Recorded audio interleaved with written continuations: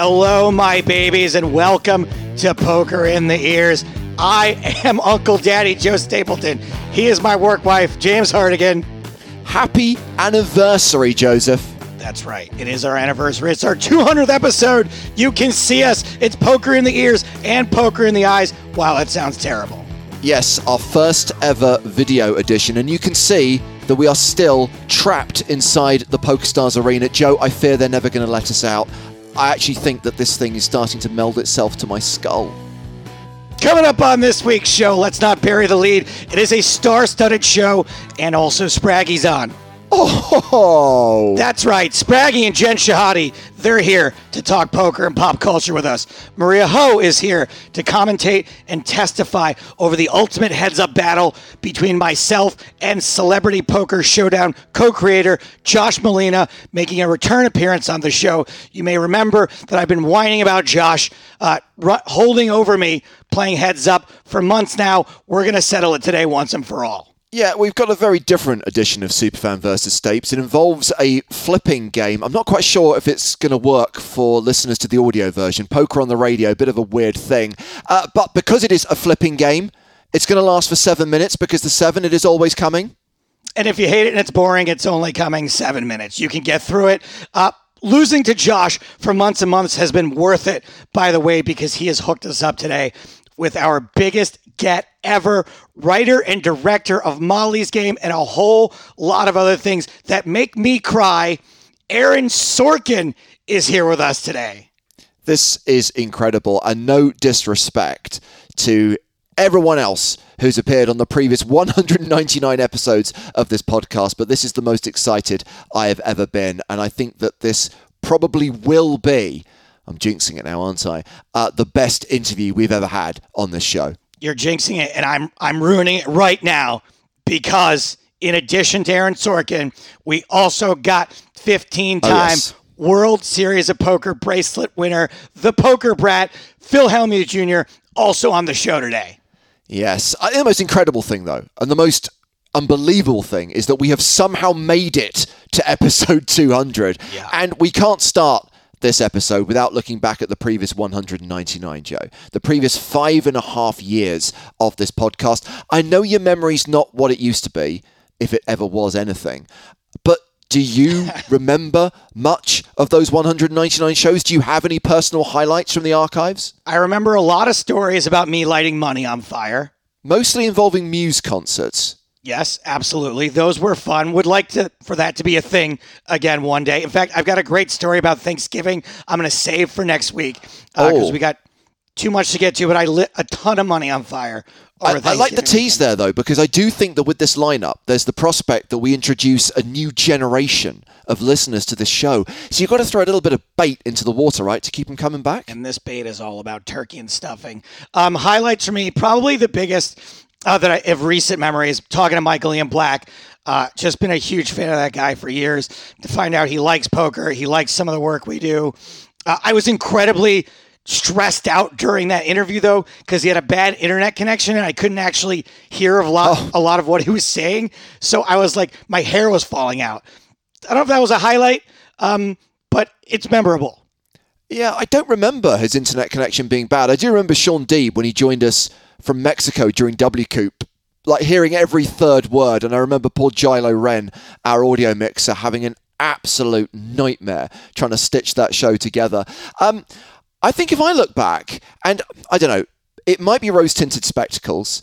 It might be the fact that I just missed the EPT and live events in general, but I'm now starting to miss when we did the show on location, when we did previous video versions of the podcast. And at the time, it was a nightmare, right? Because it's just another thing, a logistical challenge when you're already working very long days. I was up super late at night working on those. Yeah, and then you get up super early the next morning to actually record it. But we had a lot of fun, and some of our best segments, some of our best ideas happened on those shows. Like when you decided that awful picture that was taking me of the charity event, right, where I'm eating behind the glamorous woman and sort of somehow putting me into moments of history. That's the one. And also when we had the Waxwork Museum in Prague and you unearthed some of the worst waxworks in history. But also all of the super fans we've had on the show as well. No matter what their subject was, even the guy who picked Battlefield Earth, I will never forgive you, but it was still, in retrospect, awesome. And I have to give a shout out here to Graphical Hugh, a member of our production team who bullied us and begged us to coming on the show as a superfan. And Hugh, charming guy, lovely guy, does great work in the graphics department. He is a Tom Hanks superfan. When we had our production meeting for EPT Online just a few weeks ago, I don't know if you noticed, Joe, if you look at Hugh's little Zoom window, he's got his Bubba Gump Shrimp Company hat on all the time.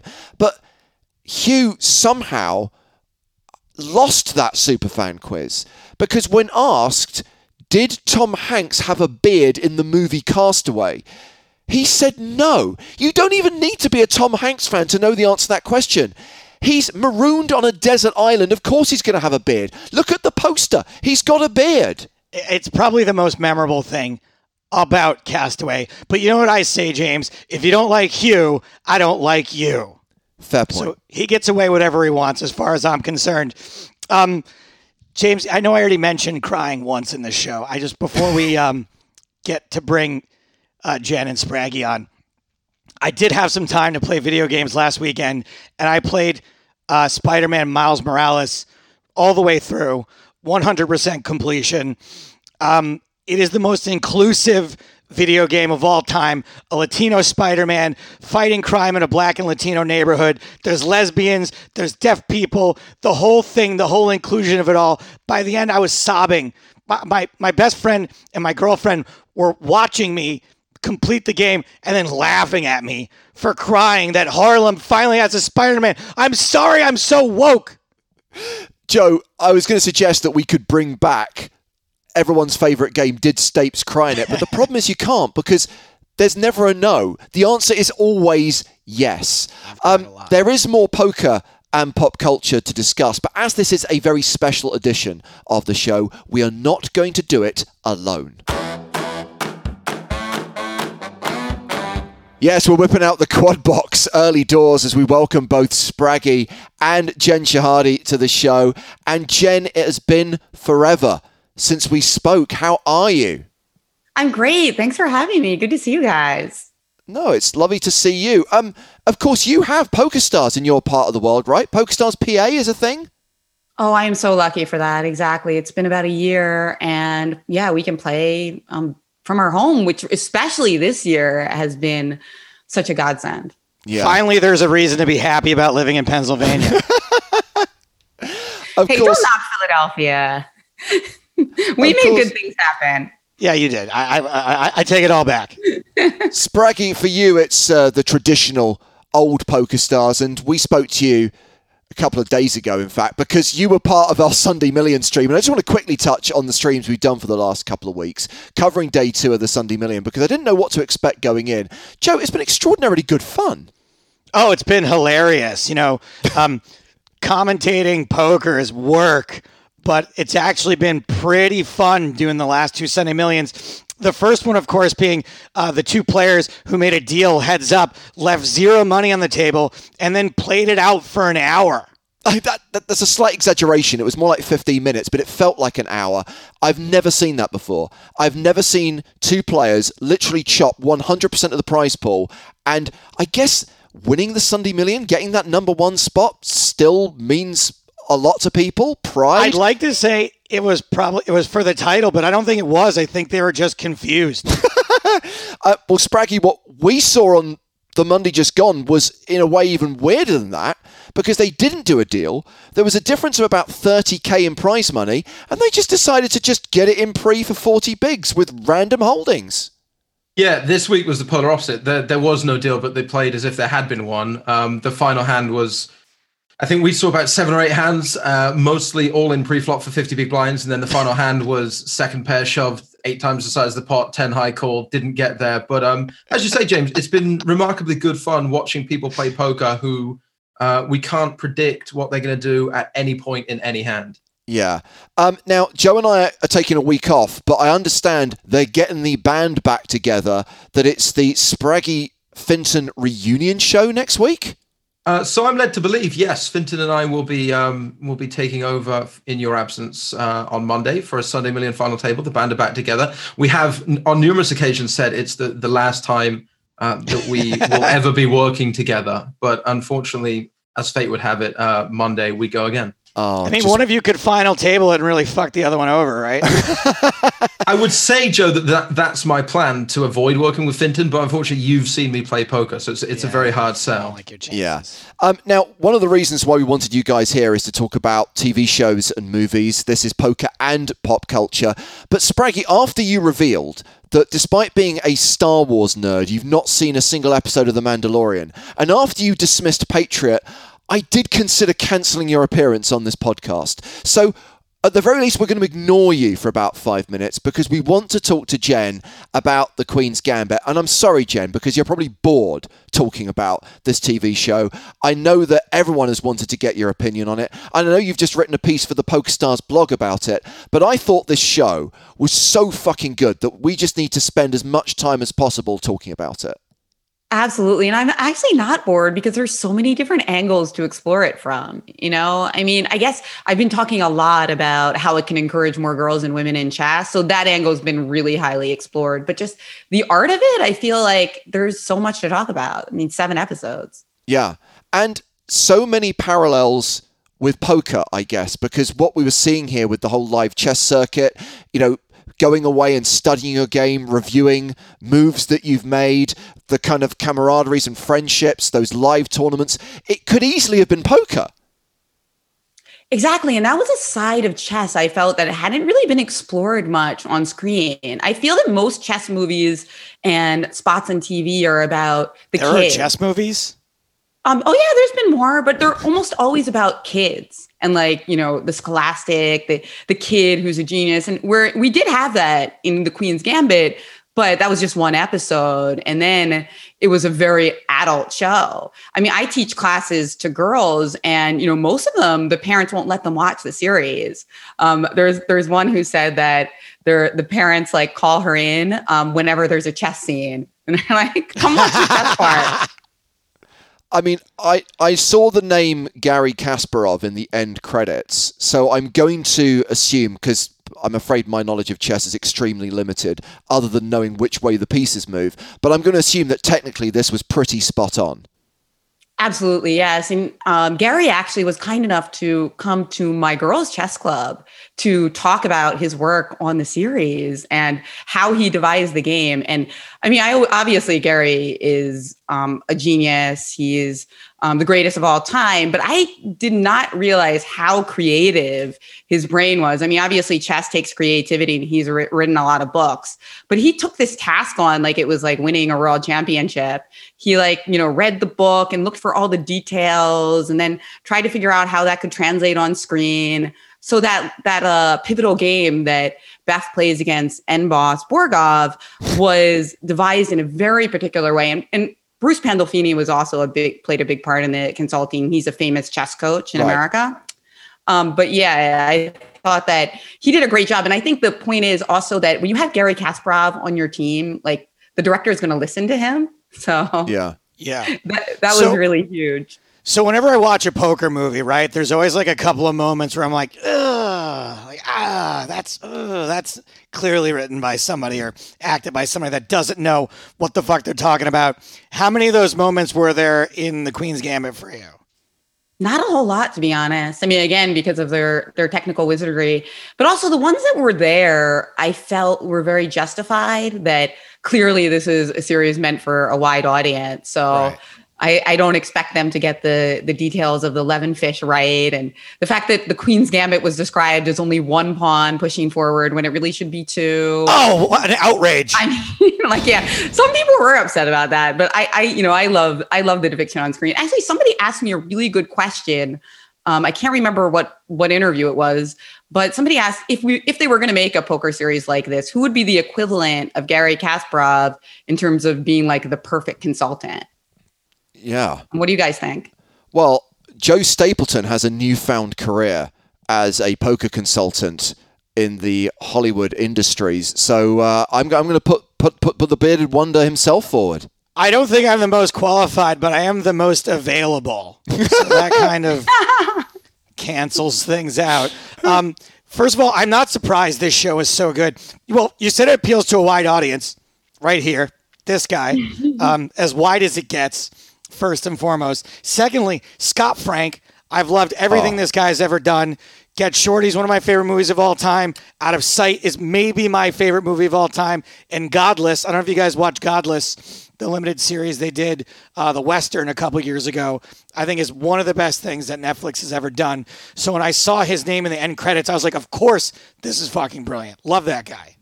Spraggy, did you get a chance to see it? Yeah, it was all right. Classic Spraggy. Your thread on it.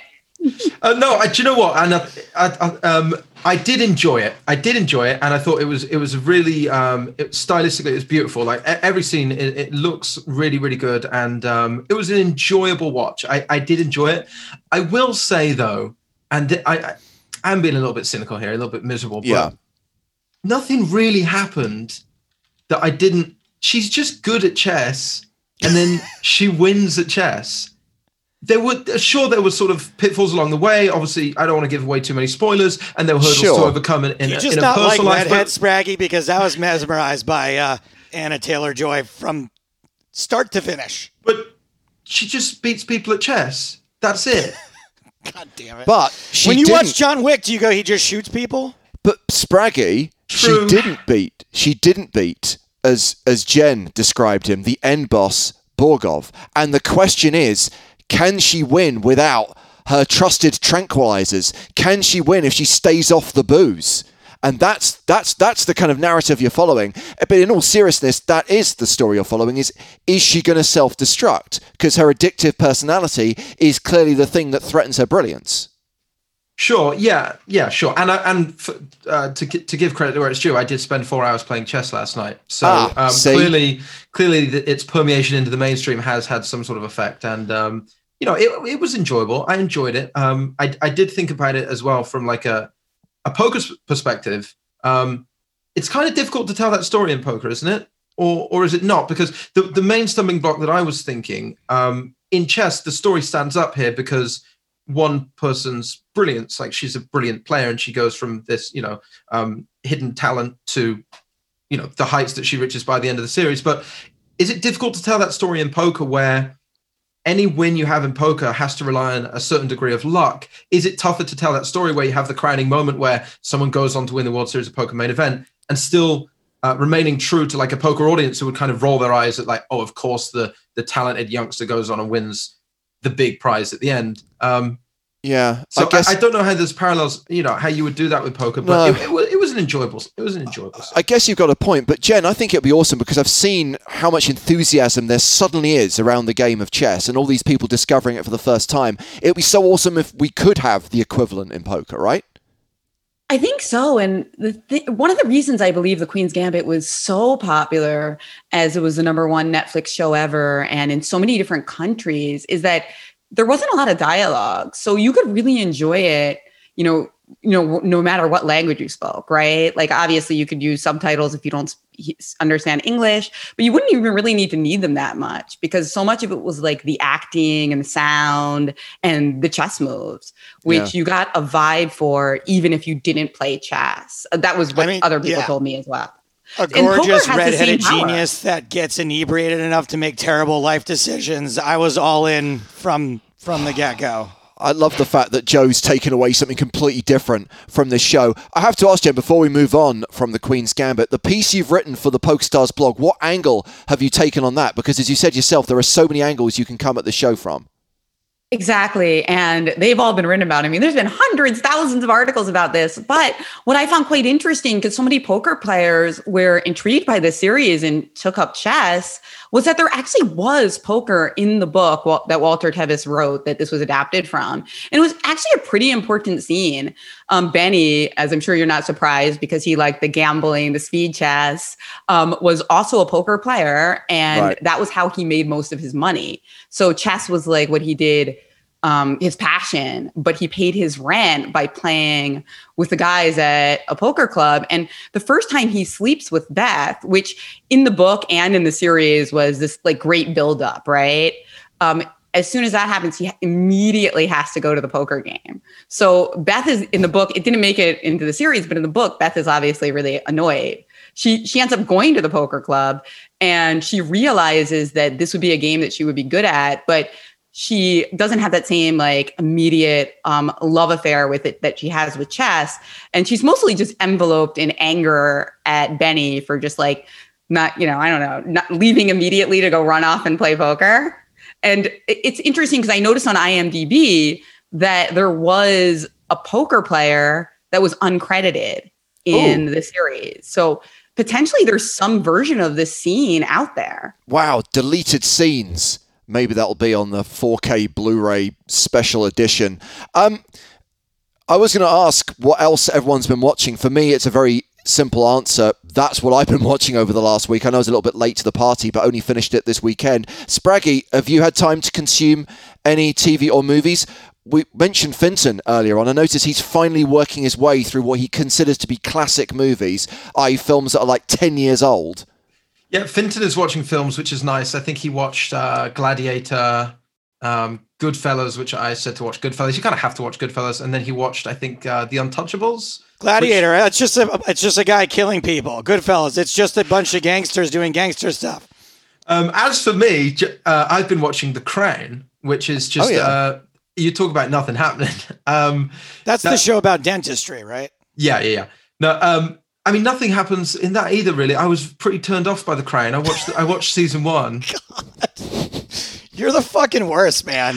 Unbelievable. I watched season 1. I couldn't really get into it. Again, I know how it ends. Or I know how a lot of it ends. I haven't had really much time to be watching anything else. I know how it ends. She's still the queen. Yeah, she's still the queen. Yeah. So when all these things, it's like, this could jeopardize her, monarchy. I'm like, well, it'll be all right, won't it? Because I'm here 6 years later. Jen, please tell me you've just been watching loads of schlocky nonsense and absolutely loving it. Yeah. Well, I think the most recent thing I watched was an episode of The Bachelorette. But This is more like it. I mean, that's, to be fair, that's usually while I'm like, answering emails, and then I've got Bachelorette on the other screen. But there's one guy in it this season who's amazing. He's actually a chess player too. So chess really is everywhere. Wow. What an incredible segue talking about The Bachelorette. Indeed, because of course the other reason why we wanted you here, Spraggy, is we did do a little news alert a couple of weeks ago when your engagement was announced on social media. You are soon going to be Mr. Benjamin Sprague. Doesn't work, but you get my point. Marley Cordero is now your fiance, and you have turned in to the most pathetic human being known to man. The cynical exterior has been stripped away, and the fuzzy, soft, cuddly Spraggy has come to the fore. Yeah, apparently, and Joe Stapleton even said that he was going to stop being my friend because I've become this person. But that's who I was all along. And as every 16-year-old girl says on Facebook, if you can't handle me at my worst, you don't deserve. No, either way, Joe. When are we going to see you at your best? That's what I'm wondering. I'm still waiting for that moment to arrive. Any day now. But obviously, on a serious note, congratulations. And what happens next? What are the plans? I mean, do you wait till the world gets back to some sense of normality? We're not entirely sure. It's obviously is a bit of a process because Marley being based in the US and me being based here. So we have to start looking at... I hope you're not planning on coming to the US because England is not sending us their best people. We actually might, because it might end up that we get married in Vegas. So if we need to pay someone $10, $20 to witness the wedding, to make it official or whatever, presumably you'd be down to travel. Joe. I think we've established I'm available. Excellent. But no, I don't know what the plans are. We will be getting married probably sooner rather than later. Joe Stapleton invited or otherwise. Maybe US, maybe UK. It's all up in the air at the moment. I love the way that you just had a hard segue from Joe telling you that he was available, just to completely ignore it and move on. Thank you both for coming on this special edition of the podcast. Unfortunately, I'm going to have to ask you both to leave now because we've got the GOAT in the waiting room. Ladies and gentlemen, we are delighted to be joined on this podcast by one of the most famous poker players on the planet, if not the most famous. He is the 1989 World Series of Poker main event champion. He is the record holder for number of World Series of Poker bracelets won. He has 15 of them. And to this day, he remains one of the biggest figures and loudest voices in the game. It is the poker brat himself, Philip Hellmuth Jr.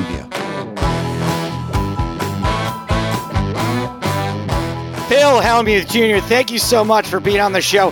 Finally, we got you on the podcast. I'm not going to say you look tired because you don't, but I know you're tired. What's happening? I mean, okay, so should I just tell the story, Stapes? I guess I'll just say it. So I was playing poker, 50 and 100 PLO, all of 2020. I think maybe one day I went to bed at 11 a.m., but I've been on a good schedule all of 2020. And I'm playing, and I get 5 loser, 10, 15, 20, 30,000 loser. And I just quit. I'm down like 29,000. And then people are texting me, what's wrong with you? And I realized that I can't be the baby. I can never be the baby. So not with my friends. And I'm like, you guys tease me too hard. I'm not going to play for a week. And then I thought, this just sounds ridiculous, Phil. Get back in there. And they're like begging me to come back in, buying another 3K. I buy another 3K, another 3K.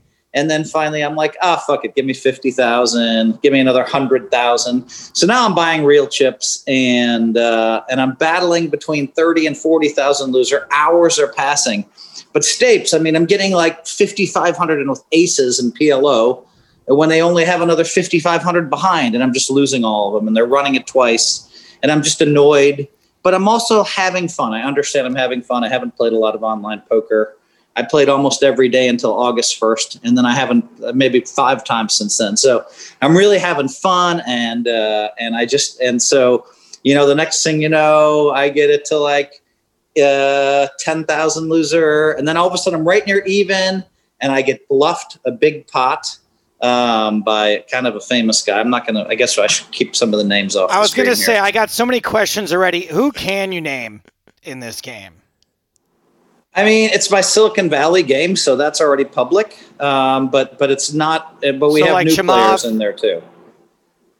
Yeah, but Chamath's a regular in our game, but he hasn't been playing. He hasn't been playing the last few months. But anyway, so the hand comes up, and I just get bluffed. It was a brilliant bluff, and all of a sudden I'm 20 loser again, and it's like 6 a.m. And I've been through this.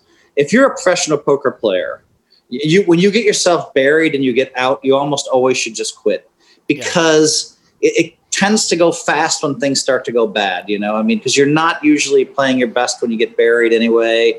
And I'm like, you know what? I'm just going to stay for a while. And the next thing you know, I'm up 15K and then I'm losing again. And I'm like, all right, you got to go.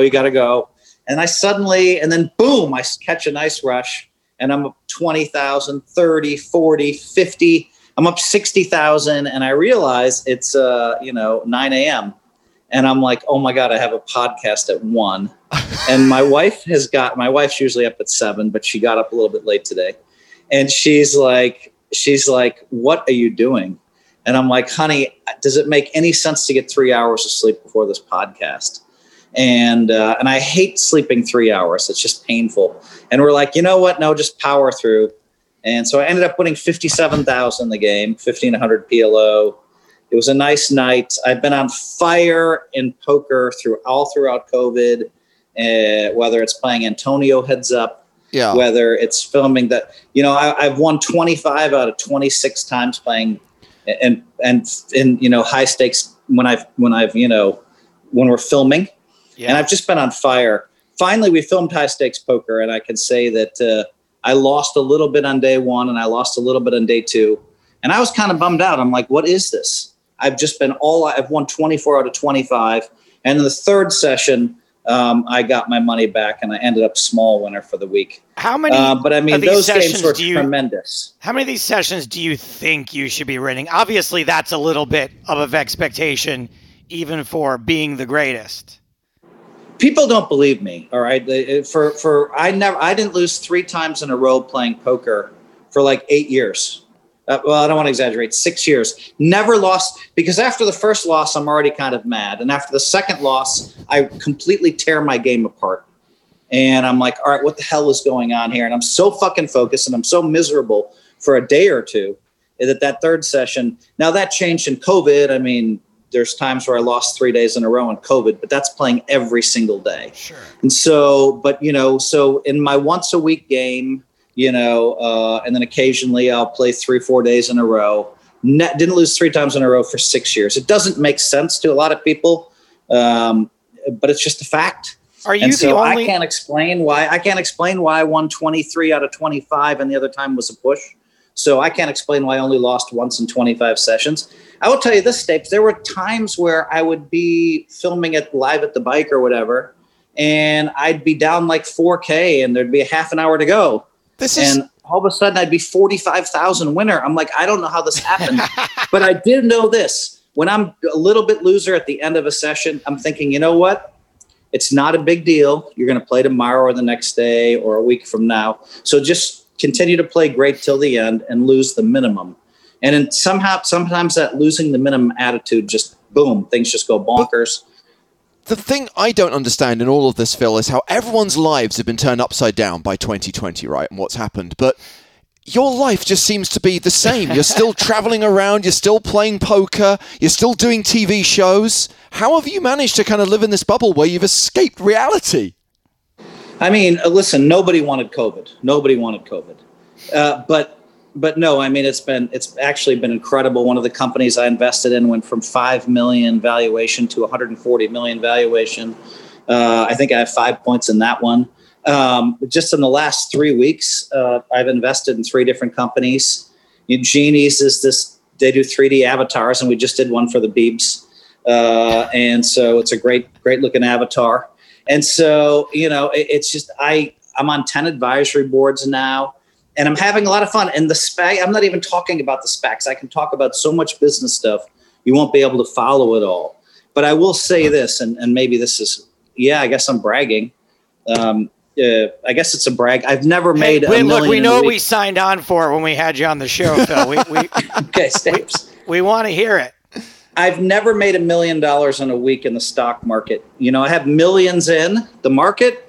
But I mean, you're grinding out 15, 20% per year, which is, when you hit 15, 20%, you're like, that's a great year, right? Yeah. And so it's just been grinding out all this money. And then because of these SPACs, I have huge concentrated bets. 3 companies now that I have, that I win 150,000 a point or 165,000 a point when they go up. And then conversely, when they go down. And so it just so happened that some of the companies I'm involved with, Rush Street Interactive, just got hot and went up 5 points.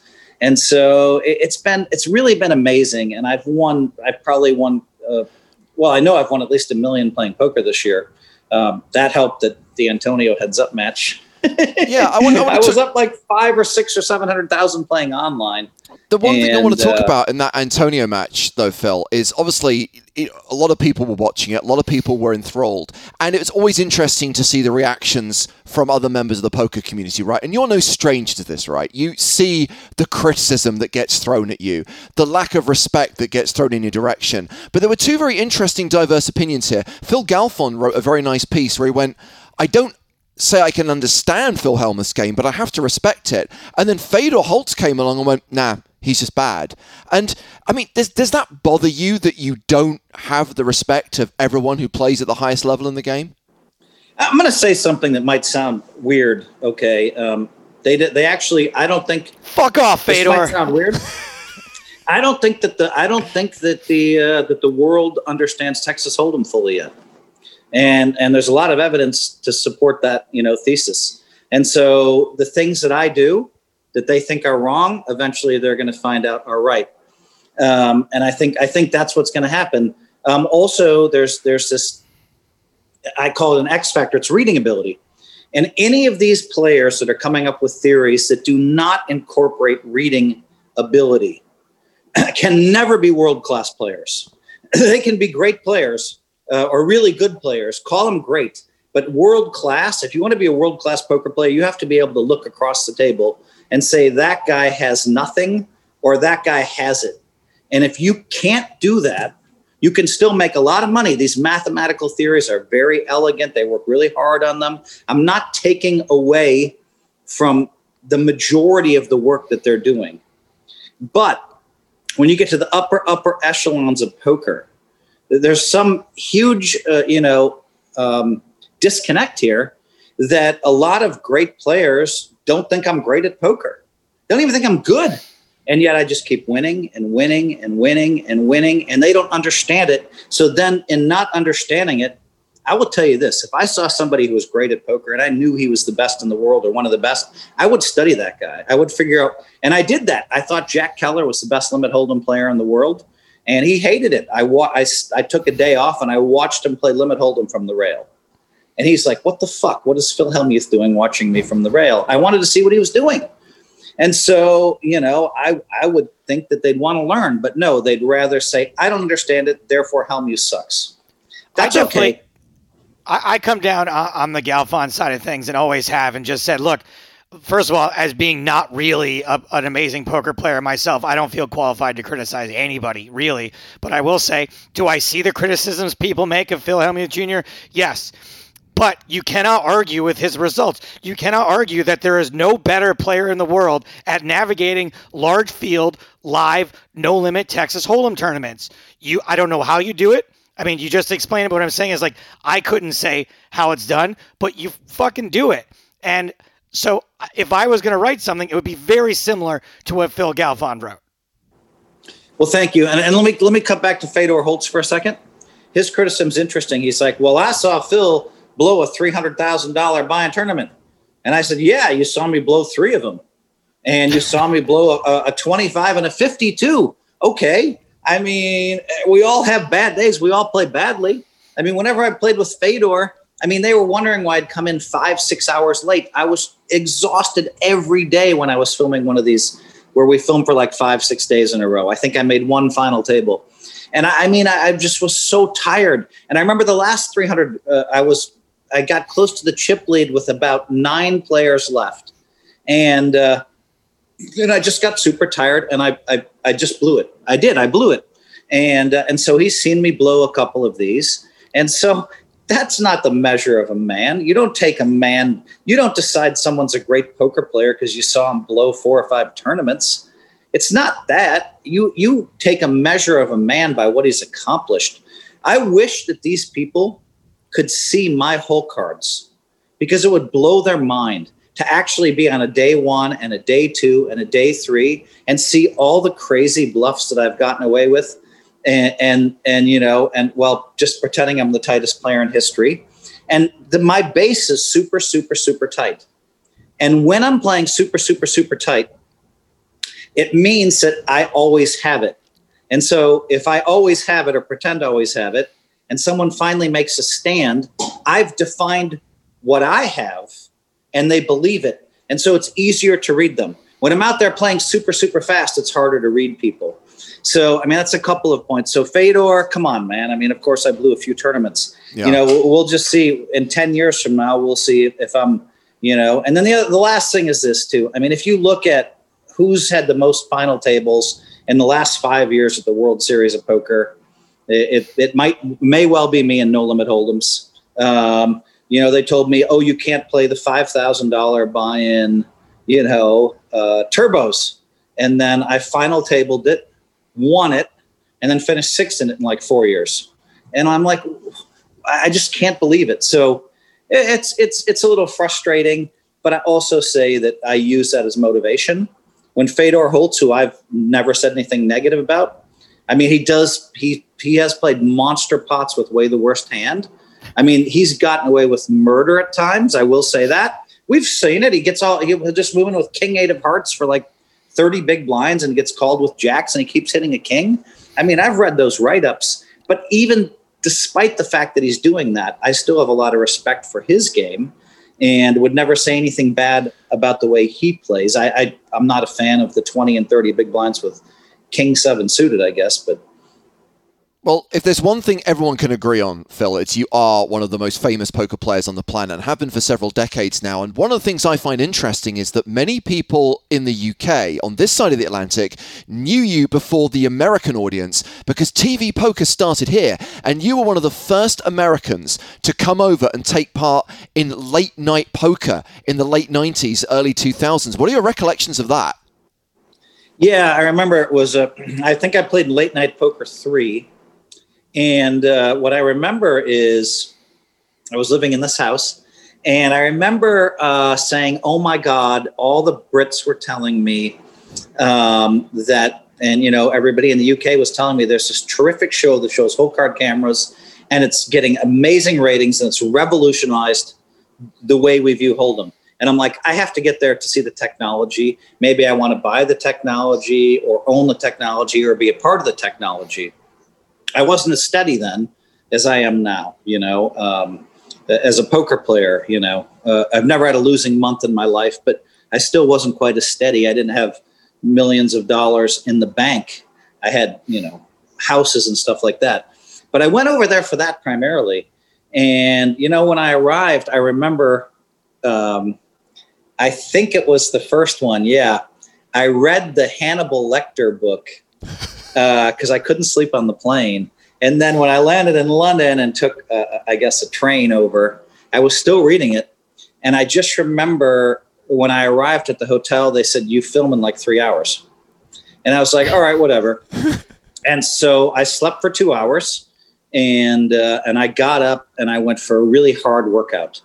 And I've noticed when I have a really hard workout, my mind is always clear for about 4 or 5 hours.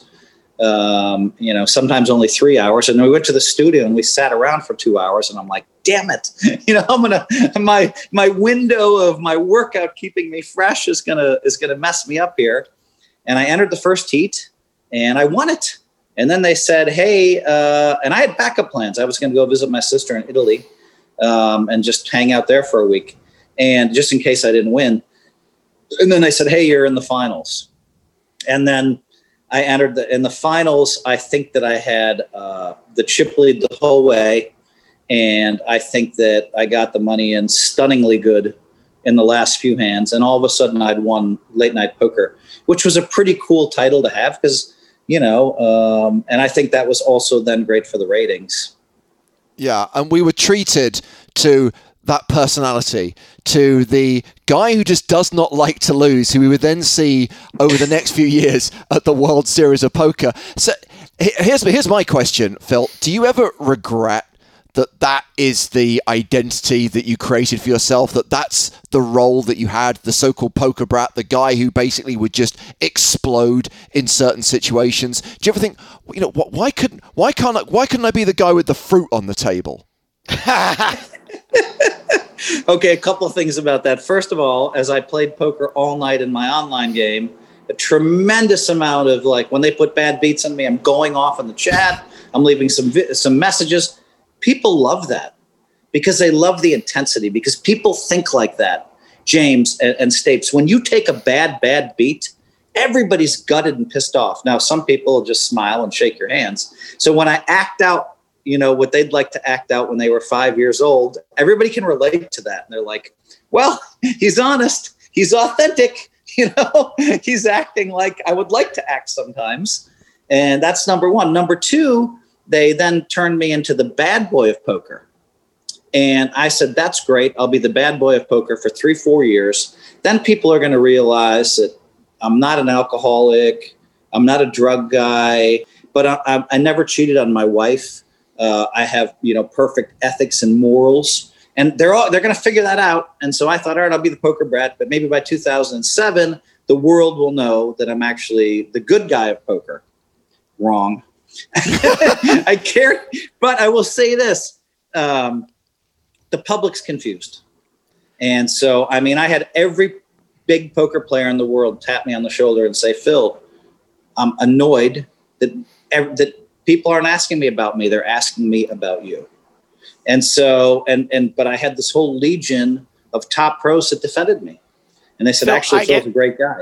I get asked about you more than anyone else in all of my travels, all the people I meet. Oh, you work in poker.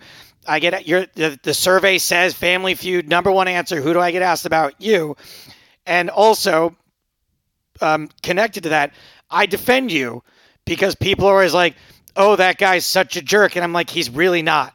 Now, in that moment, he might have been, and Phil almost always comes back and apologizes when he has those moments. But off the table, I've never seen him raise his voice. I've never seen him lose his temper. I've never seen him be anything than a complete gentleman and a generous guy at that. And so I guess what James is getting to is, if you had it to do all over again, would you choose that same public persona? Thanks for steering me back on course, Stapes. James, I didn't mean to completely ignore your question. If I had to do it all over again, I don't know if I'd change much, I mean, the fact is that I can't control myself at the tables. That's not made up. That's not for television. I hate losing more than anybody else on the planet.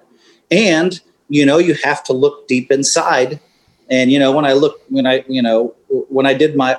my book, my autobiography, Poker Brat, I talk about how hard it was for me, to have bad grades, to have a father with, sell, to have bad grades, to not be a great athlete, to have my father, down on me because, he has a PhD, a JD, and an MBA, and I'm the oldest of 5 and a guy. So take all that traditional pressure that you would have, okay? And that was on me, and I didn't perform well. So my self-esteem was low. And then all of a sudden, I became, maybe the best poker player in the world. By the time I was 24, I already won the main event, and I won a bunch of other tournaments, 24, 25, 26, and so maybe the best player in the world. And that was hard to reconcile. And so, part of my hatred of losing is, and maybe it sounds stupid to you guys. No, but it doesn't. But sometimes when I lose it, I'm going to share something with you. Sometimes when I lose a pot, it makes me feel inferior, or like I'm not great, or, and that stems back to, Stapes. The one thing I could do is I could beat all my brothers and sisters at every game we played. Checkers, chess. Now I was older. So, I mean, when you're a 12-year-old playing with, an 11-year-old and a 10-year-old and a 7-year-old and a 6-year-old, you're going to win a lot. And when they would actually beat me at a game, I would go crazy. Like, say we're playing, because I knew that I made every move perfectly, right? And I would go crazy because I didn't have anything. What did I have left in my life? I was already the bottom of the pack as far as grades. I was the bottom of the pack as far as athletics and musical ability and presumably intelligence. We didn't know how to measure intelligence well back then. Sure. And so when I lost, I went crazy, and that translated to poker. It's a flaw deep inside of me that it's hard for me to lose. And then sometimes I have great control, and other times I go off. Yeah, but I guess to it so much. From the outside looking in, there's another human being on the receiving end of the Helmuthian rant. And here's a question from one of our listeners, Michael Nadasdy. Phil, do you regret any of your rants at other players? Is there one that sticks out where you berated someone for being terrible and on reflection realized you'd been unfair? Yeah, I mean, I think some of my rants are misunderstood. So let me answer that specifically, James, since I dusted over your last question here. I think I gave you a pretty good answer for that one. But I would say that there are a couple of times I regret it in the moment. So the minute that I go off and then I leave, I'm like, God damn, you were an asshole. What's wrong with you? I'm actually kind of whipping myself a little bit. What's wrong with you that you had to act that way?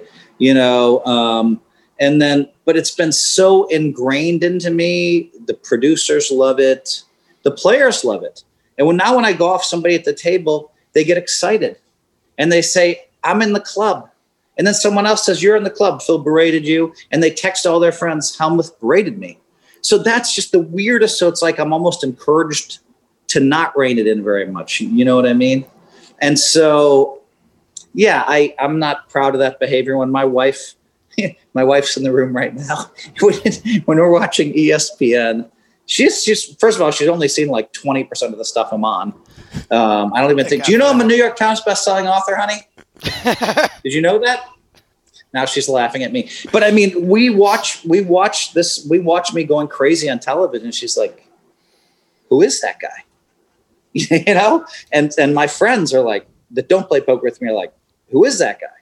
And so, you know, it's like a persona, and I try to get out of it, James, but it's not easy. So do I regret some of the rants? Absolutely. Do I regret one in specific? No, not really. Okay. I would regret it if I didn't go and shake the person's hand afterwards. You know, that's the one thing I do. And I've had 1,000 rants and I've shaken 1,000 hands. I think one time in 2,000 times, someone didn't want to shake my hand. And I tried to be charming, and I tried this. I think that Dan Smith didn't like it when I acted that way towards him. And I said, all right, I owe you a bottle of Dom Perignon. And I bought him a bottle of Dom, and he tweeted out pictures. Phil owes me, you know. And I told him, anytime I go off on you, I'm going to just buy you a bottle of Dom, because some people don't like it. And if you say in public, you know, they just don't like it. And that's okay, because who needs some, egomaniac screaming at you, you know? I mean, like... It actually really bothers me when I see people try to get Phil to do it.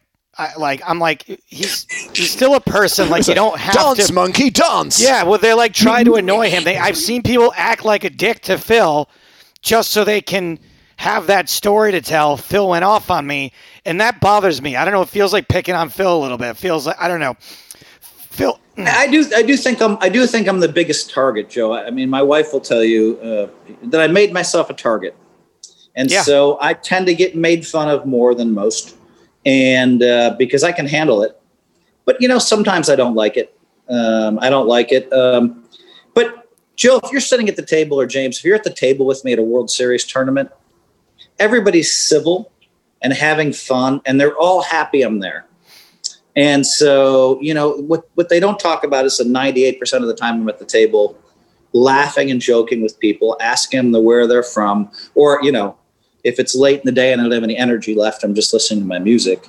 And they don't talk about the jovial, fun, you know, experience that I think it's fun to be at my table. And I actually think that that people are bummed out if I don't go off once. And there's a lot of days I don't.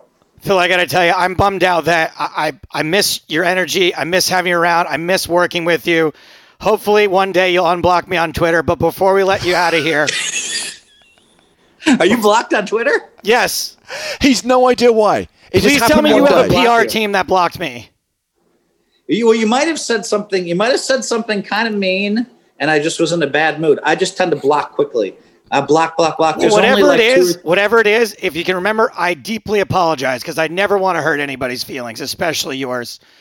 I mean, I'm a big target, and people say more stuff about me than absolutely. Which is why anybody in poker. I didn't even notice for a long time. I felt terrible. I was like, oh God, whatever it was, shit, I'm sure, like, you know, but it's not my nature to want to upset Joe, me. I mean, obviously, Phil's just talked about the fact that everyone wants to be, like, on the receiving end of a Helmuthian rant. Maybe this is the kind of virtual equivalent in the COVID world. Being blocked by Helmut I got a block. is all you can live with now. That's down here. I wanted to be screamed at.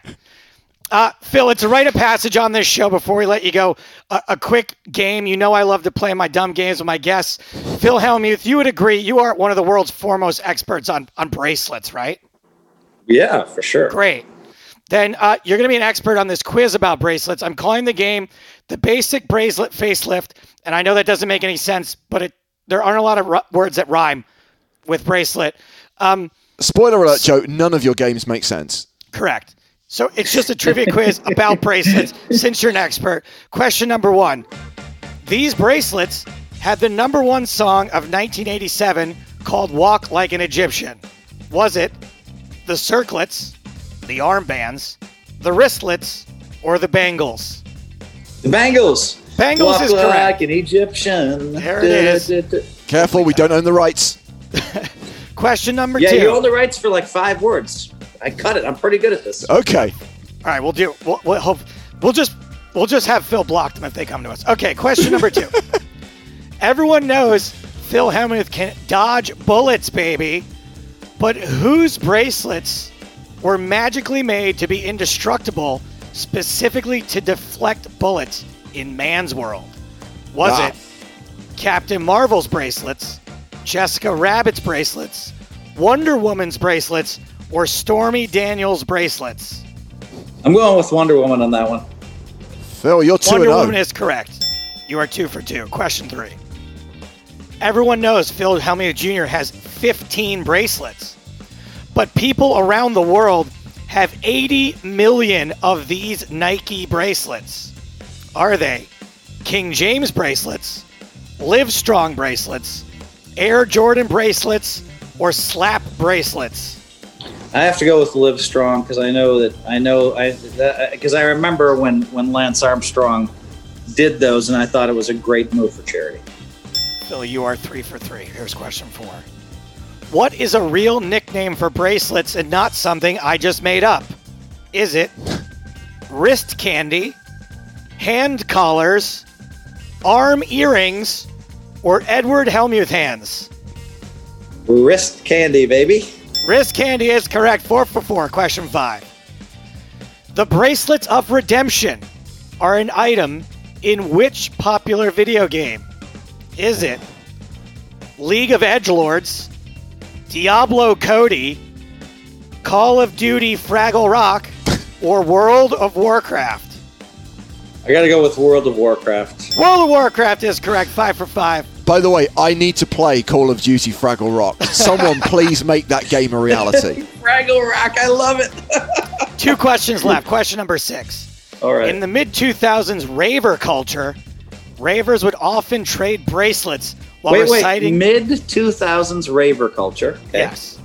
Ravers would often trade bracelets while reciting their mantra, PLUR, which stands for peace, love, unity, and raves, respect, revolution, or Reginald VelJohnson. Nice Die Hard reference. Respect is correct, and the Die Hard reference. 1 question left. You're almost perfect, Phil. Here we go. Is he going to run the board, ladies and gentlemen? The tension's bearable. If you Google... The tension's bearable. If you Google the phrase famous bracelets from history, the results list 5 bracelets. One of them is a World Series of Poker bracelet. 3 of them name check their famous owners. Which of the following 3 historical figures are now inextricably linked to Phil Hellmuth Jr. as a result of this Google list? Which company does Phil Hellmuth hold according to Google? Is it Gloria Swanson, Joan Crawford, and Odin, God of Wisdom? Wow. Is it Wonder Woman, Kevin Hart, and Newman from Seinfeld? Is it Lance Armstrong, Urkel, and Philip Seymour Hoffman? Or is it Queen Victoria I, President Calvin Coolidge, and Beethoven's the Second? The movie. Wow. I'm almost perfect here. I'm just caught between third and fourth answer. Give me the third one again. The third one is Lance Armstrong, Urkel, and Philip Seymour Hoffman. The fourth one is Queen Victoria I, President Calvin Coolidge, and Beethoven's Second. What do you mean Beethoven the Second? That's a person? Or? Beethoven Second, the movie. I'm going with that one. I'm going with the last one, yep. He's going with Queen Victoria I. Phil Hellmuth won 23 out of his last 25 sessions. He got 6 out of 7 right in this quiz. We were looking for Gloria Swanson, Joan Crawford, and Odin, God of Wisdom. Still pretty cool company to keep, Phil Hellmuth. Phil, thanks so much for doing the show. I love you. I miss you. I hope we get to see each other again soon. I miss your energy, my man, Joe Stapes. Thanks, James. Appreciate it, you guys. Thank you, Phil. Thanks for coming on the show. I'm going to bed. Have a good one. GGGN. All-nighter. Well, Joe, that went exactly how I thought it would go. Yeah, except for the fact I can't help but notice I'm still blocked on Twitter. I love the fact that we didn't actually need to really do anything, right? You could just introduce him and say, Phil, poker, go. And you'd get 30 minutes of content. Much of the same stuff. Just pull that string and let him go. That's why he's the greatest of all time. Oh, well, ladies and gentlemen, we have reached that moment. Our next guest is an award-winning writer, director, and producer. And just to be clear, the awards I'm talking about include 1 Oscar, a BAFTA, 2 Golden Globes, and multiple Emmys. He is the creator of Sports Night, The West Wing, and The Newsroom. He is the writer of A Few Good Men, The Social Network, and Steve Jobs. He is the director of Molly's Game and The Trial of the Chicago 7. We are thrilled to welcome Aaron Sorkin to episode 200 of Poker in the Ears. Aaron Sorkin, welcome to the podcast. Thank you so much for joining us today. It's my pleasure. Great to be here. Suffice to say, there is a lot we want to talk about. I think it makes sense for a poker-themed podcast to start with Molly's Game. And I guess the obvious question is, why Molly's Game? For your directorial debut, was it a poker thing? Was it the story of Molly Bloom herself?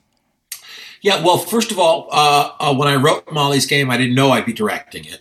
That happened after I turned the script in, and the studio and the producers decided I'd be the best director for it.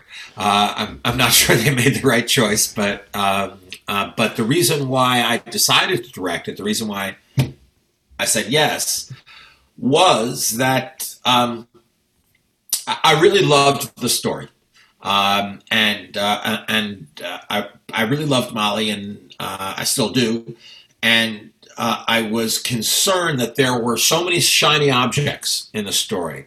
The money, the bold-faced names, Hollywood, that the story I wanted to tell was going to get lost in that. I wanted to set the story against that backdrop and not feature the shiny objects. So you thought that even as Aaron Sorkin, you wouldn't have been able to guide it the way you wanted to go? You just wanted to have full control over the whole thing? I might have been. Like I said, I wasn't expecting to direct it. I turned in the first draft and then met the producers for dinner, and we had a short list of directors. We went through each one, and at the end, the producer said, "But we think you should direct it." I thought about it for a couple of weeks. And I said yes. For one thing, it would be the fastest way to get the movie made. But like I said, I had more personal, more creative reasons for wanting to direct it myself. So you love the story. You love Molly. How did you feel about poker at the time? Did you love poker? No. I don't dislike poker at all. And I'm not good at it. You guys could clean me out in a second. In fact, the extras who would play in the games were, I wanted pros, because you guys, the way you handle cards, the way you handle chips, the way you handle yourself at the table, it's just different. It comes from years and years of doing it. And those pros, anytime like an actor sat down at the table, whether it was Michael Cera or Jeremy Strong, everybody always wanted to play the pros, and it never went well.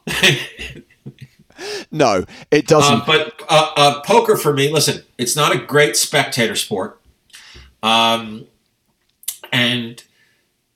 there isn't a moment in the story really where a hand of poker affects Molly that much. Yeah. She talks about it. She finds the people interesting.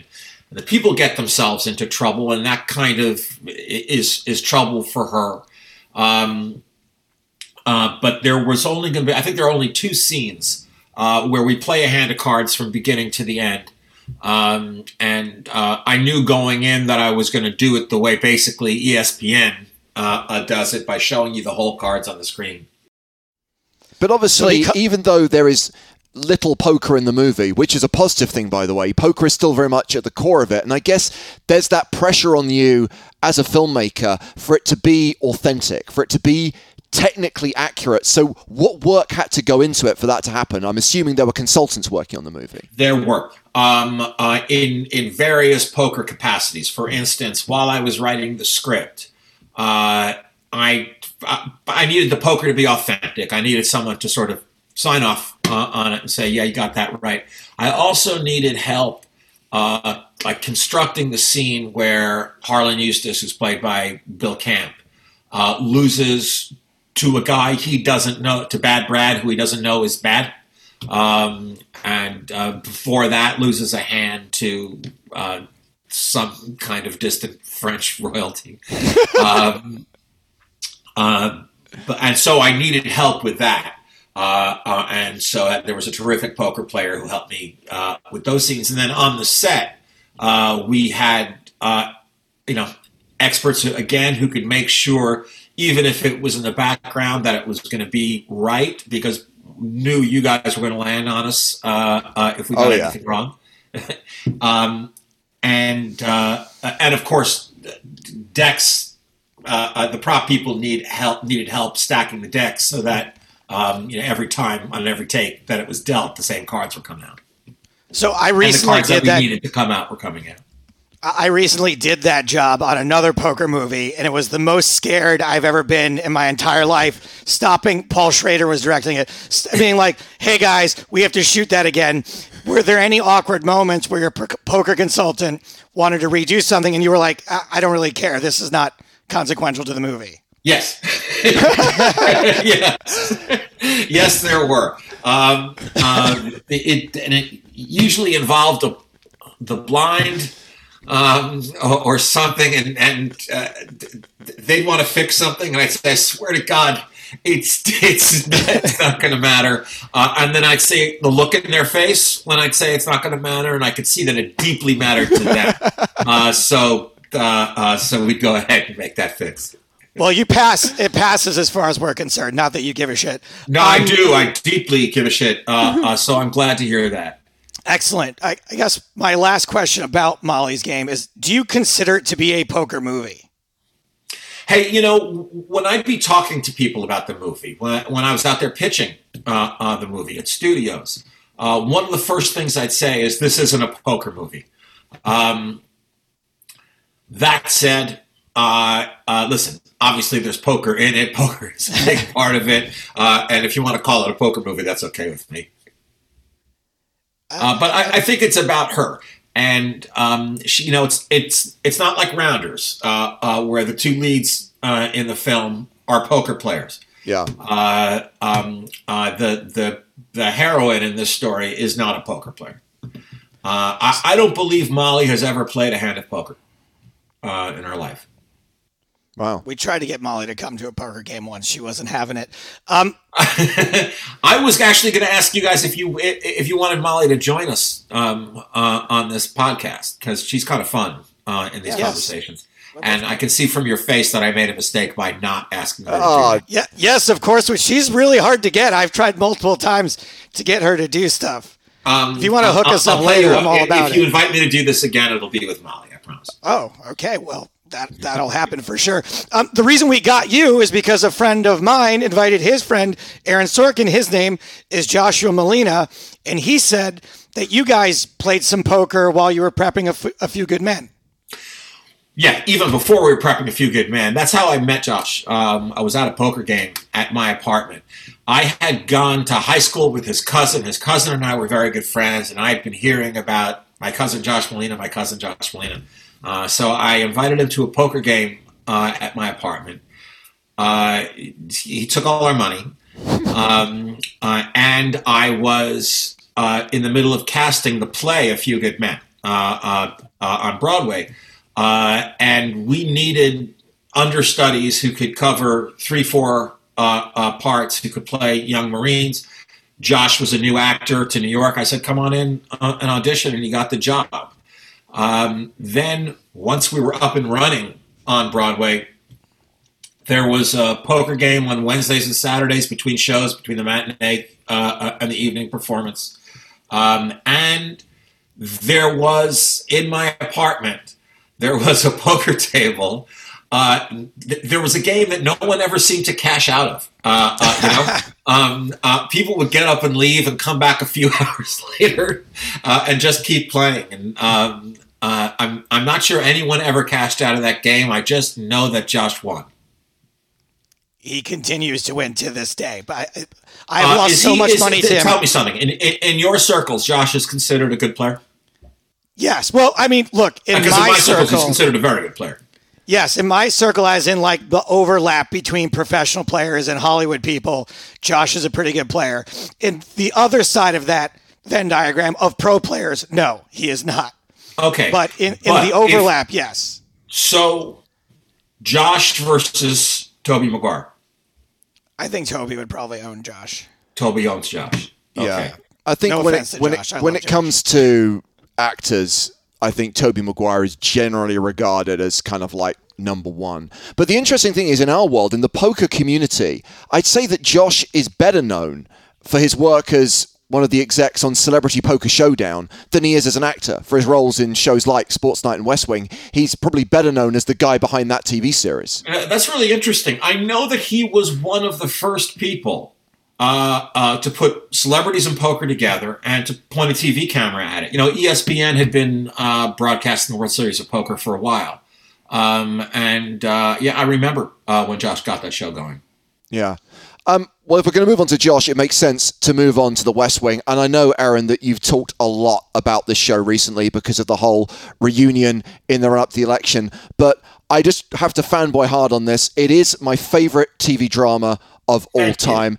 In honor of you being here, I even wore my Bartlett Hoynes 98 t-shirt. Right. I appreciate it's knockoff merchandise and you don't get any of the revenue, but I thought you'd appreciate... No, I like seeing it anyway. That's terrific. Thank you. The gesture. I mean, I guess my first question would be, like, for someone like me, a Brit, did you ever think that a show that was about American politics would translate to the other side of the Atlantic, that it would be an international hit? First of all, I didn't think that a show that was about American politics would work on this side of the Atlantic. Nobody else did either. When I was writing the first episode of The West Wing, I never imagined there would be a second episode of The West Wing. Shows about politics in Washington historically just have not worked on television. This one did. The fact that it works in the UK makes me feel great. It makes me feel great, and I know, you know, when I've been over there, people have told me we watched the show, and that really makes me feel wonderful. Listen, everybody over here is enthralled with The Crown. We cannot get enough of the Crown, and that's your West Wing. I guess in a way it kind of is. It is. The other thing I'm interested in, though, I mean, when I look at the show and of how it was of its time and how successful it was in that era, how different do you think the show would have been? How it would have turned out? How successful it would have been had Gore won the 2000 election? Well, it's an interesting question. I like to think that I'm going to tell you why I'm wrong in a moment. I liked to think, I used to think, before September 11th, 2001, I thought that nothing in the outside world could really affect what was going on our show. That really what the show was at its heart. It was a workplace drama. And in the U.S., our leaders, generally in popular culture, have been portrayed either as Machiavellian or as complete dolts, one or the other. And I was doing a show where the people who worked there were as competent and as heroic as the cops on a police drama, the doctors and nurses on a hospital drama, the lawyers, in a legal drama. And that would hold up no matter what was going on in the real world. And the real world changed dramatically on 9/11, in this country at any rate. And suddenly I saw that, in fact, we were now the only show that was going to be affected by what was going on in the outside world. That other popular shows that were on at the time, like Friends and ER and Law and Order, and Will and Grace, they were going to be fine. That once we let a couple of months go by, a kind of mourning period, it was going to be nice to laugh again and have these familiar things back. But the problem with the West Wing was going to be that it was going to seem like if Josh and Donna were, whipping down the hallways and flirting with each other, it was going to seem like everybody in the world has been affected by what happened on 9/11, except these people who now work in a White House. It used to be a parallel universe, but now it seems like it's from outer space. They just haven't been affected. And so because of that, I did this thing at the beginning of the third season, which was starting right after 9/11 happened, where I called off the season premiere and I wrote a new episode that had nothing to do with the timeline of our show, called Isaac and Ishmael, as a way of kind of the show bowing its head and understanding that its storyline now, its timeline, was inappropriate. And we're going to get back to it next week. But right now, what we're going to do is bleed a little bit for you. Yeah. Because that's all we can think of to do. Yeah. That was the first episode I ever saw, actually. It was a great introduction because what a weird introduction to the show, because it's nothing like the show. But luckily, I didn't have to be caught up on anything, and I got a feel for how cool it was and how the writing went. It was something they showed us in school, actually. I was in college at the time. Oh, yeah. And they were like, this is important television that needs to be watched. Well, that's nice to hear. I have a question. You said earlier it made you feel good that it plays well in other countries. And as far as feeling good is concerned, in anything I've ever seen of yours, from The West Wing to Molly's Game to Chicago 7, there's like a fuck yeah moment where I'm like, oh, fuck yeah, or I'm choked up. And what I want to know is, what do you think of your own cooking? Like, do you write that moment and go, fuck yeah, and get yourself choked up a little? Do you sit in the edit bay and tear up the way the rest of us do? Does it affect you? I realize that the humble answer would probably be no, that it doesn't affect me. It does. Awesome. When I write it, and I've got it, I am feeling the emotion that I hope the audience is going to feel when they see it.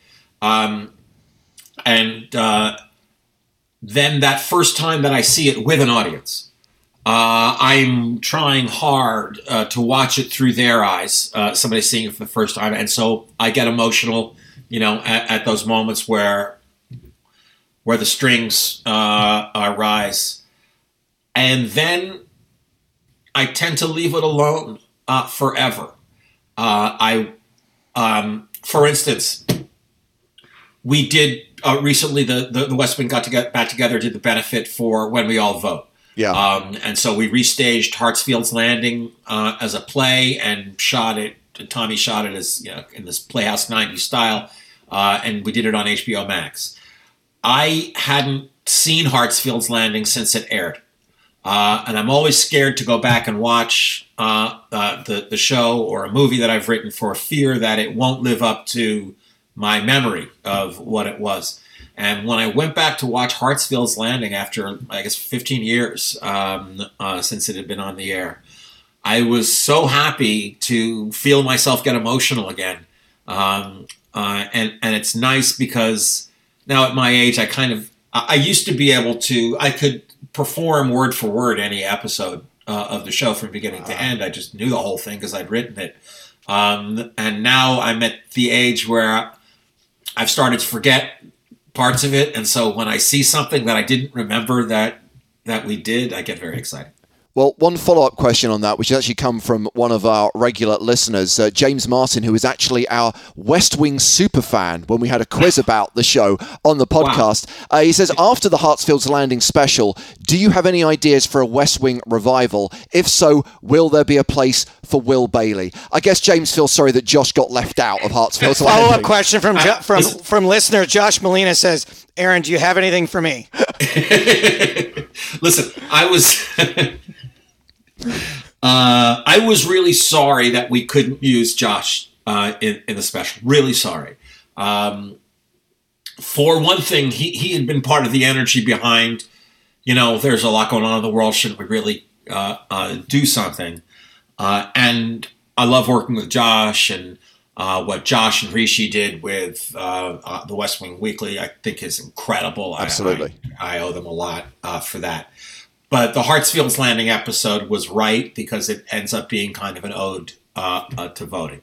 And so the answer to your question, to Josh's question, is I would cast him in anything that I write. But I guess the first part of the question Is that it for the West Wing now? Are you drawing a line under it, or does it ever come back in some form? Listen, if I get what I'm waiting for is an idea. Yeah. I'd love to return to it. If I get an idea, I will. I just don't have one.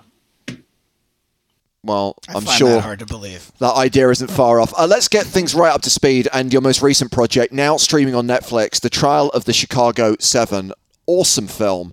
And something that I believe was in the works for some time, right? This is a screenplay you wrote more than a decade ago. 14 years. And I've been incredibly lucky. I until Chicago 7, or except for Chicago 7, I haven't had any of these development hell movies. Chicago 7 is my ninth film, and with 8 of them, it's gone right from script to making it. Not so with Chicago 7, which Steven Spielberg asked me to write 14 years ago in 2006. And I remember the last thing he said before I left his office was, it would be great if this film could come out before the election. He was talking about 2008. Well, it came out before the election, just not the election he was talking about. Yeah. But it came out before the right election. And the reason why it took so long to make, for the most part, it was the riots. The riots were budget busters. There are 2 riot sequences in the film. A film has to fit into a budget that is proportional with what the studio thinks the appetite for the film is going to be. In other words, there wasn't a lot of elbow room budget-wise. I kept writing the movie, and it went from director to director to director. And finally, with the election of Trump, Steven said to me, the time to make this movie is now. And by then he had seen Molly's Game and was sufficiently pleased with it that he thought I should direct Chicago 7. But Chicago 7, like Molly's Game, I did not know that I was going to be directing it when I was writing it. Yeah. And, I mean, I don't know about you, Joe, but whenever I watch a film that's based on a true story, especially if it's a story that I don't know that well, after watching the film, I'll just be reading everything I can find about it. And I'm always interested, what was real, what was poetic license, what did the filmmakers exaggerate? And spoiler alert, guys, because I'm going to talk about something that happens in the movie. You actually downplayed something really significant, because there's the moment when Bobby Seale is bound and gagged in the courtroom. You have it happen for like an hour. It happened for several days. That's right.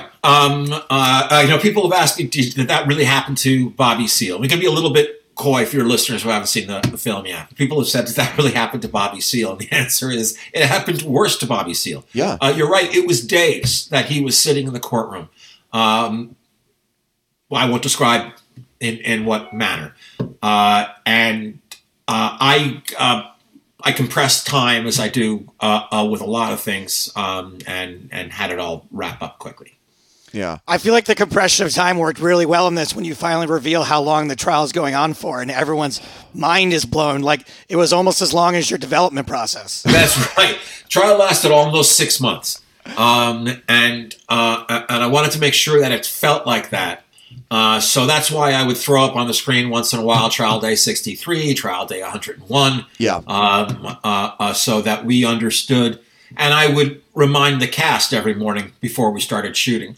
Okay, we've been here for 58 days now in this room with just this ridiculousness and this horrible judge.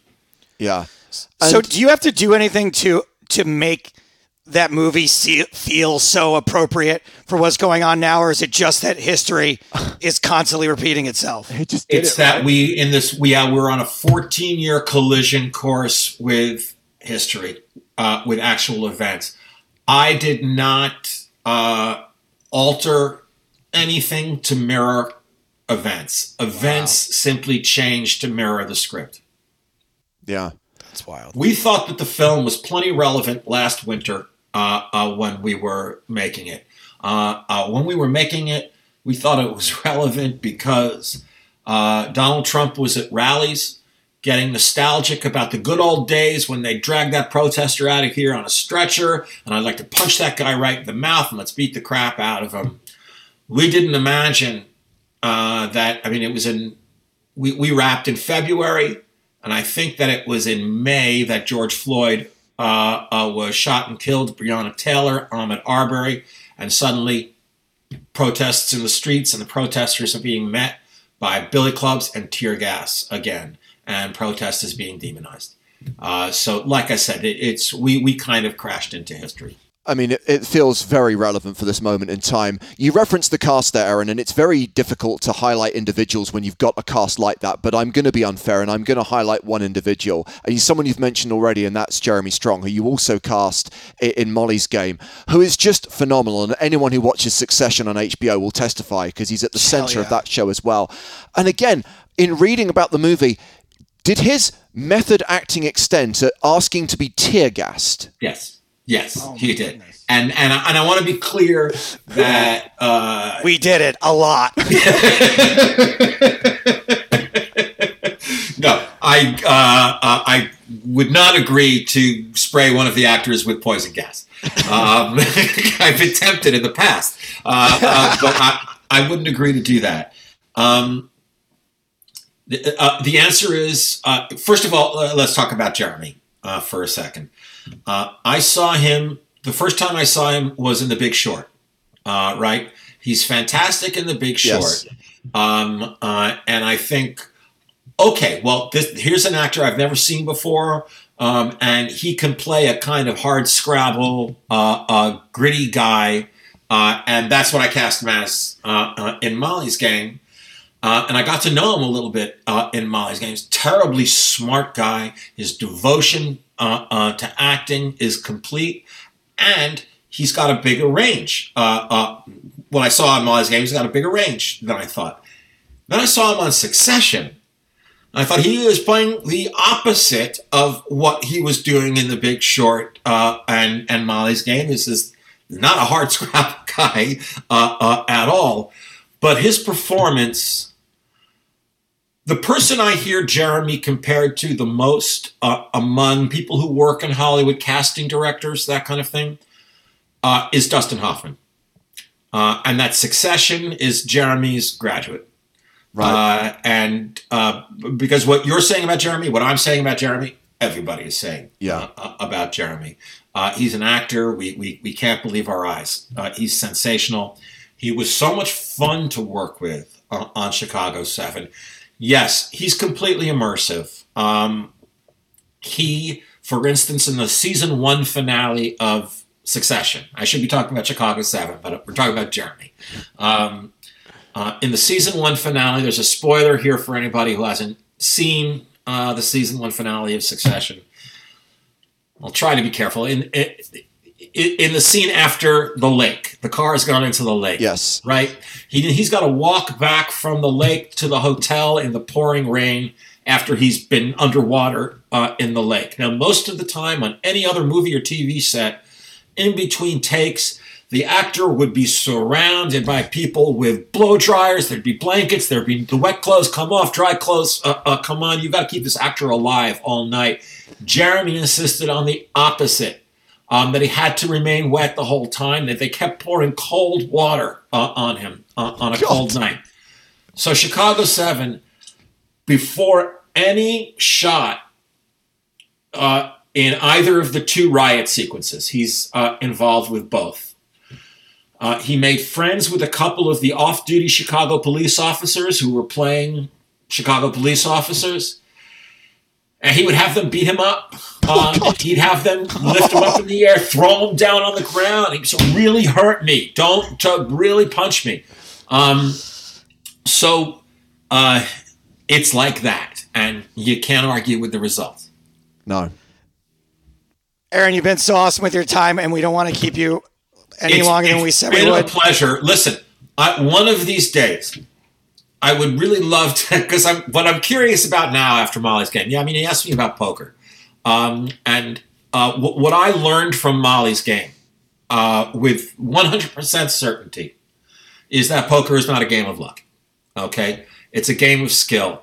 And what I'd like to do is just witness that skill in person. I'll bring money with me that I know I'm not going home with, and I'd love to play with you guys. Well, we can arrange that. Josh hits me up literally every day to play poker. We'll get you in the game. We should definitely make that happen. Thank you so much, Aaron, for your time. Really appreciate it. Take care. Really appreciate it. So long. Thank you. Bye-bye.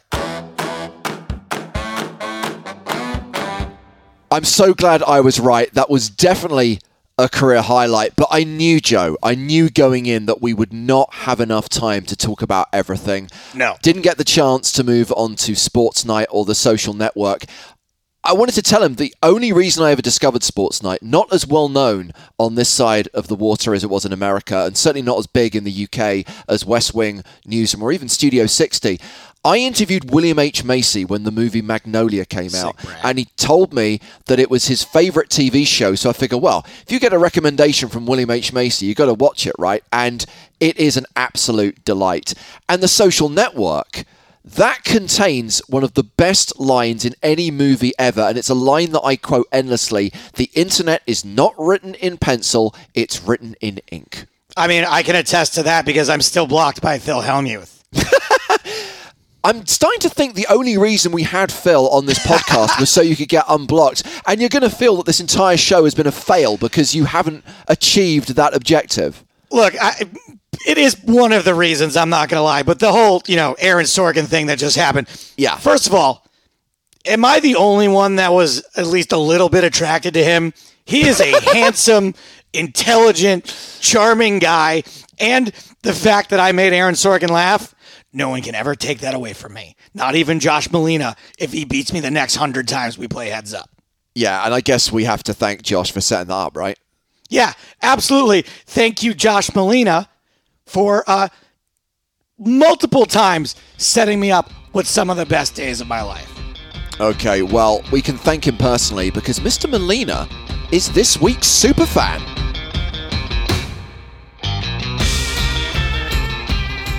Hi, Josh. Hey. I would typically be like, it's been so long since we've talked to you, but it's only been so long since I've talked to you on this podcast. It's been 2 years. You believe that? Hard to believe. Congratulations, guys. Oh, thank you. Thank you. This is a momentous moment. It's amazing what you can accomplish when ratings don't matter. Nice. I was going to say, if anyone should be congratulating anyone on a podcast, it's me to you, Josh, because since we last spoke 2 years ago, two things have happened. First, I have rewatched the entire West Wing for the fourth time, watching it for the first time with my daughter, who thoroughly enjoyed it and wants to know when Josh Molina is going to come to our house for dinner. I've had to explain that there are some things logistically that don't make that possible. That can be arranged someday. I'm sure one day. But of course, I did get to experience rewatching it alongside listening to the West Wing Weekly, which is such a phenomenal show. You guys did an awesome job on that. And it's the perfect experience to watch an episode and then listen to the breakdown and listen to your interviews afterwards. I can't recommend it highly enough. I appreciate that. Still, it should be noted we didn't make it to 200 episodes. Well, had the West Wing made it to 200, you would have made it to 200. I blame that largely on the West Wing itself. Yes, but. And look, I've already done this bit for Aaron. I'll do it for you as well. In honor of your appearance today, I am wearing my Bartlett Hoynes 98 t-shirt. Very nice. Very nice. I'm sure it's already been pitched to Josh before, but any chance of doing the West Wing Weekly, where you go over episodes of the West Wing Weekly? If you go to SoundCloud, you will find that somebody did that very amusingly. It's only a single episode. They didn't do the entire series, but it's pretty funny.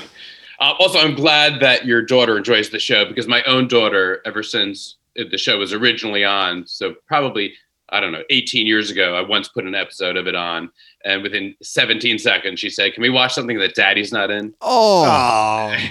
And we haven't watched The West Wing here since. Oh. I only allow shows that I'm on to play in this house. If I ever have kids, they're really going to hate it. Yeah, my kids, not at all into my work. Now, not big fans. Even though you haven't been physically part of the podcast for the last 2 years, you get talked about a lot, Mr. Molina. Because I understand. Yes, because of this home game. And at this point, I guess the prosecution will call its first witness. Maria Ho, welcome back. Hi, guys. Hi, Maria. So, Maria, you are an eyewitness. Joe does nothing but bitch and whine about A, how badly he runs at poker, which is so boring to listen to, but also claims that it has become impossible for him to win a hand of poker against Joshua Molina. Yeah, I think the thing is I don't feel like he runs that badly against Josh, but Joe makes such a big deal every time it happens that it just sticks in people's minds. So I think the perception is not the reality. And, I don't want to show receipts, but I do have some text messages from Joe talking about how Josh runs over him and runs like God against him, and another couple choice words that I don't want to mention, but it's... So there's two separate things here. There's our home game in which we played together, in which I run terribly, but that doesn't matter who I'm playing against. Maria has sucked out of me on multiple occasions, getting in bad. Josh, to be fair, has done it the least, but that's because he has so many other victims in our home game who fall prey to Josh. Josh and I play heads up multiple times a week. And if I could, do you remember, Josh, remember when you were on the show last time and I read you a transcript of my roommate watching Scandal? Yes. Well, here's a transcript of Josh's text messages to me. Oh, no.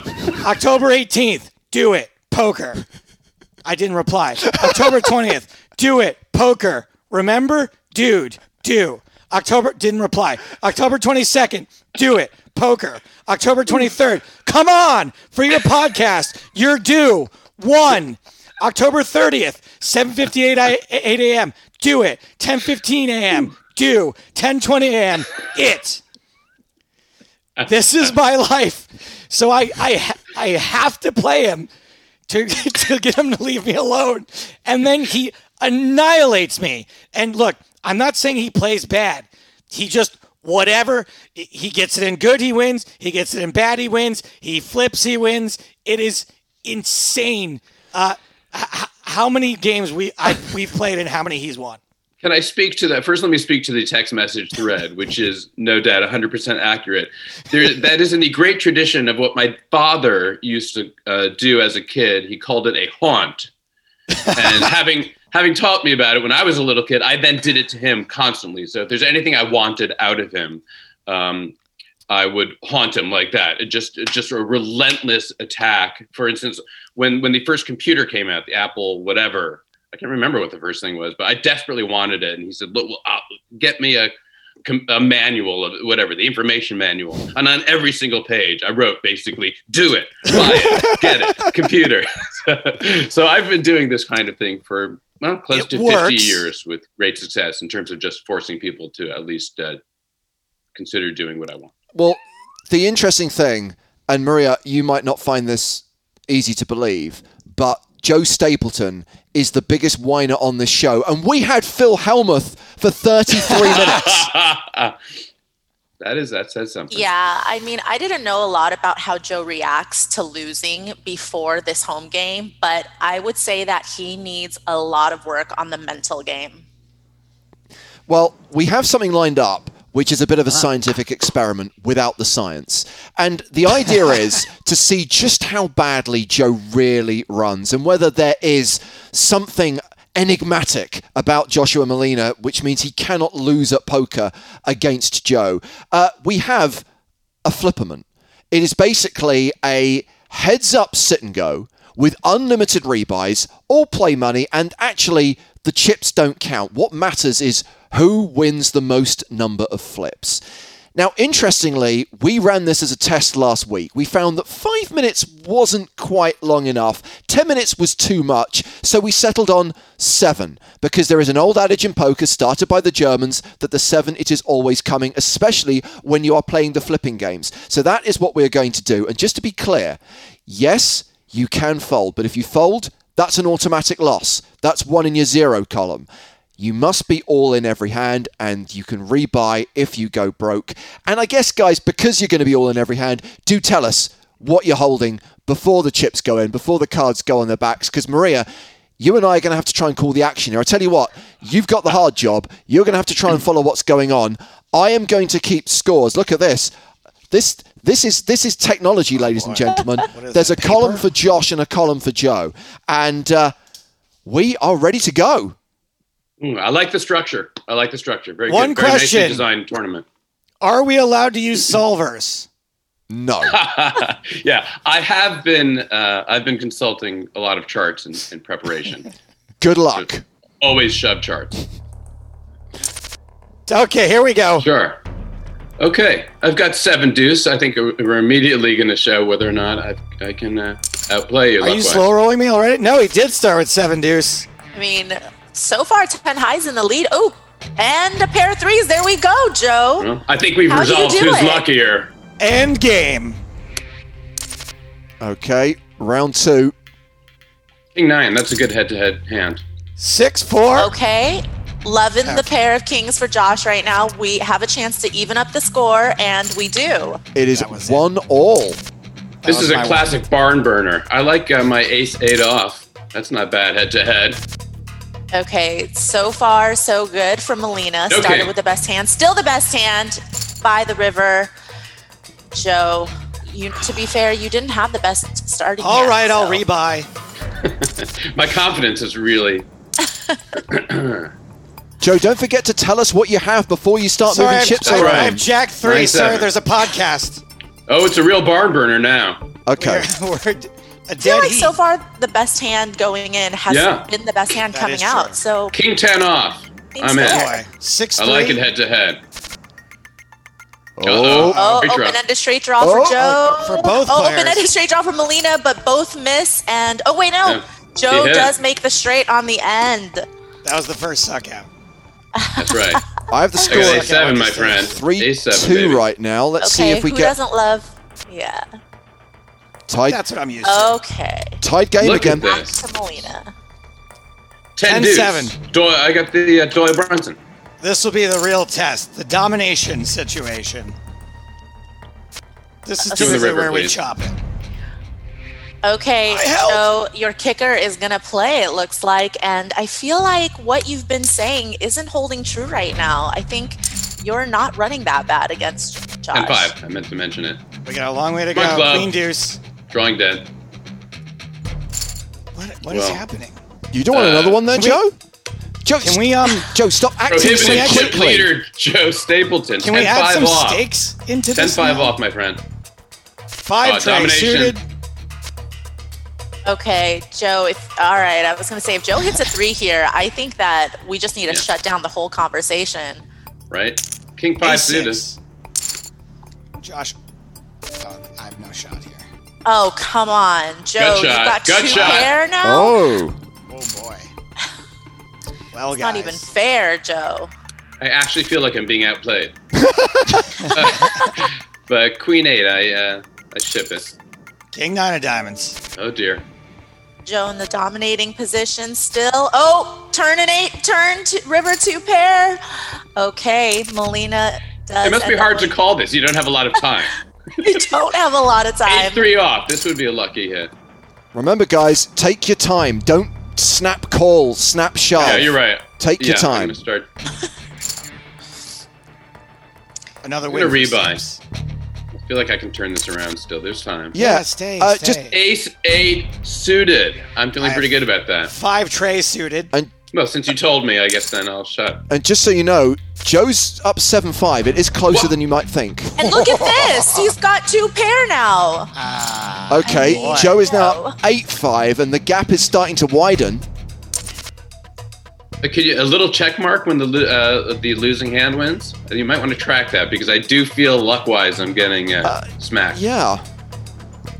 I have 5. What do you got? I got Jack Deuce. 5 high.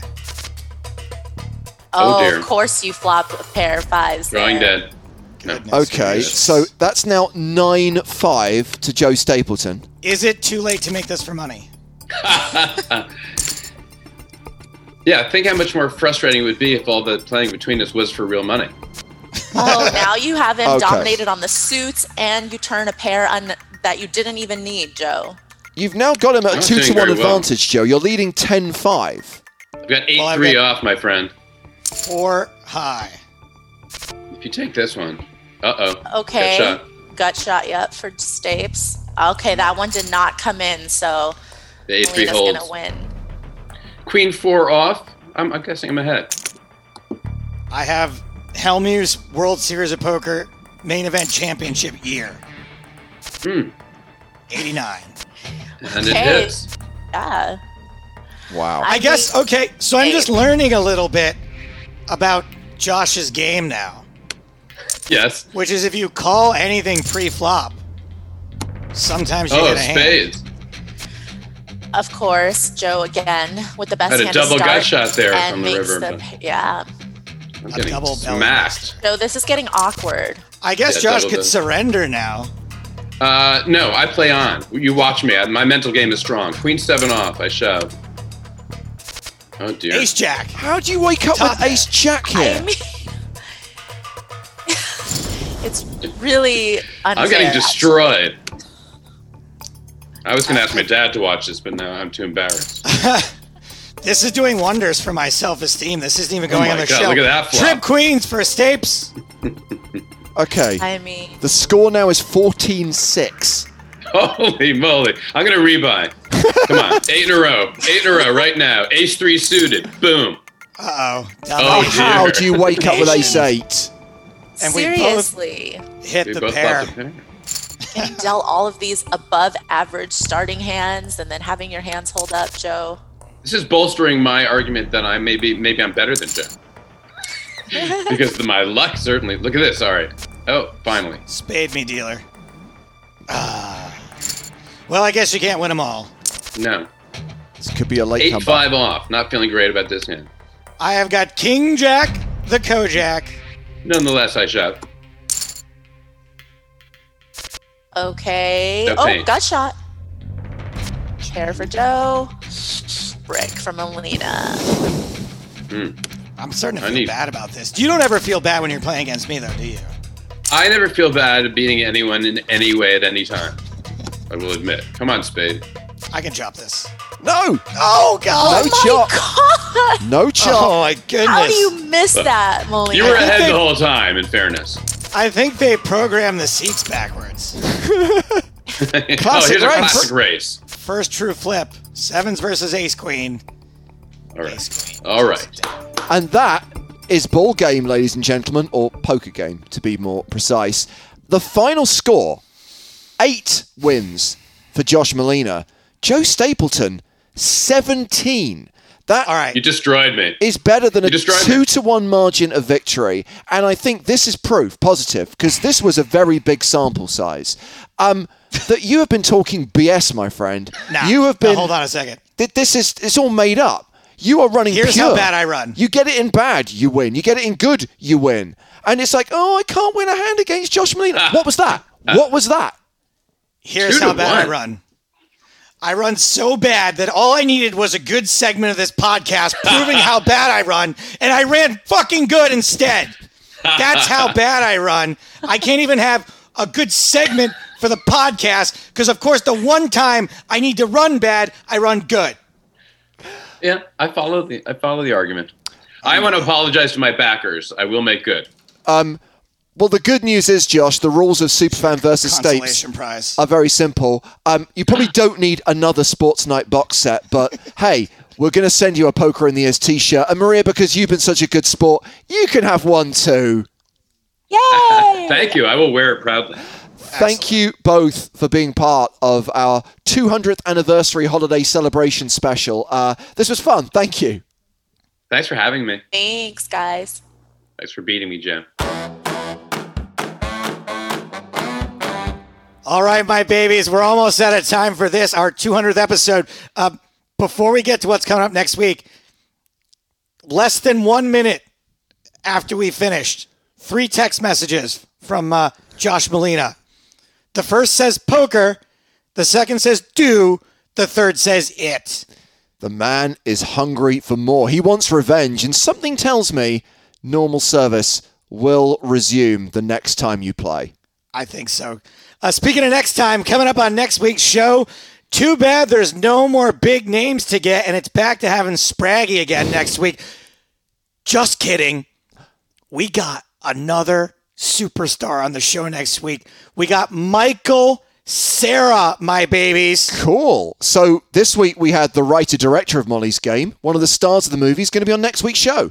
That is correct. Michael Cera started kind of like poker before Molly's Game, grew to love the game after having played that part. We're going to have him on the show. Hold on, Joe. Week. I need to find my review of Year One on Twitter and frantically delete it because I don't want to upset him. Something tells me that he's going to understand. What's going on for Superfan? So next week's Superfan is another Michael Hughes, and he has picked the movie Heathers from the late 1980s, the Christian Slater movie, as his specialist subject. So I don't know if you've seen that before, Joe, or need to revisit it, but Patrick's working on the quiz as we speak. I saw it when I was a kid and didn't understand what a dark comedy was and was horrified in like the first 10 minutes and stopped watching it. Like I couldn't get through it. So next week's Superfan is lined up, but we are still taking applications for 2021. If you'd like to come on the show, compete for prizes, pick the specialist subject of your dreams, let us know on Twitter, and please, please, please use the hashtag Poker in the Ears. Not being funny, so much gets missed in my @replies, and I don't really want you to kind of fall into a well of nothingness on the internet. So tag your tweets, not just for Superfan applications. We want comments, questions, and I guess, Joe, people giving us ideas of who we can have as guests on the show in the new year. Absolutely, guys. If you think there's someone that's interesting, that's even, as you know, we like to kind of get to the outskirts of poker. It doesn't have to be a poker player, someone that you find interesting, that we can find any tenuous connection to poker whatsoever. We will look into having them on the show. Hit us on all the social medias. Use that hashtag. James specifically likes to ignore his @replies. I do. Use that hashtag if you want to get noticed. Until next time, until the 300th episode, for James Hartigan, I am Joe Stapleton. Smell you later.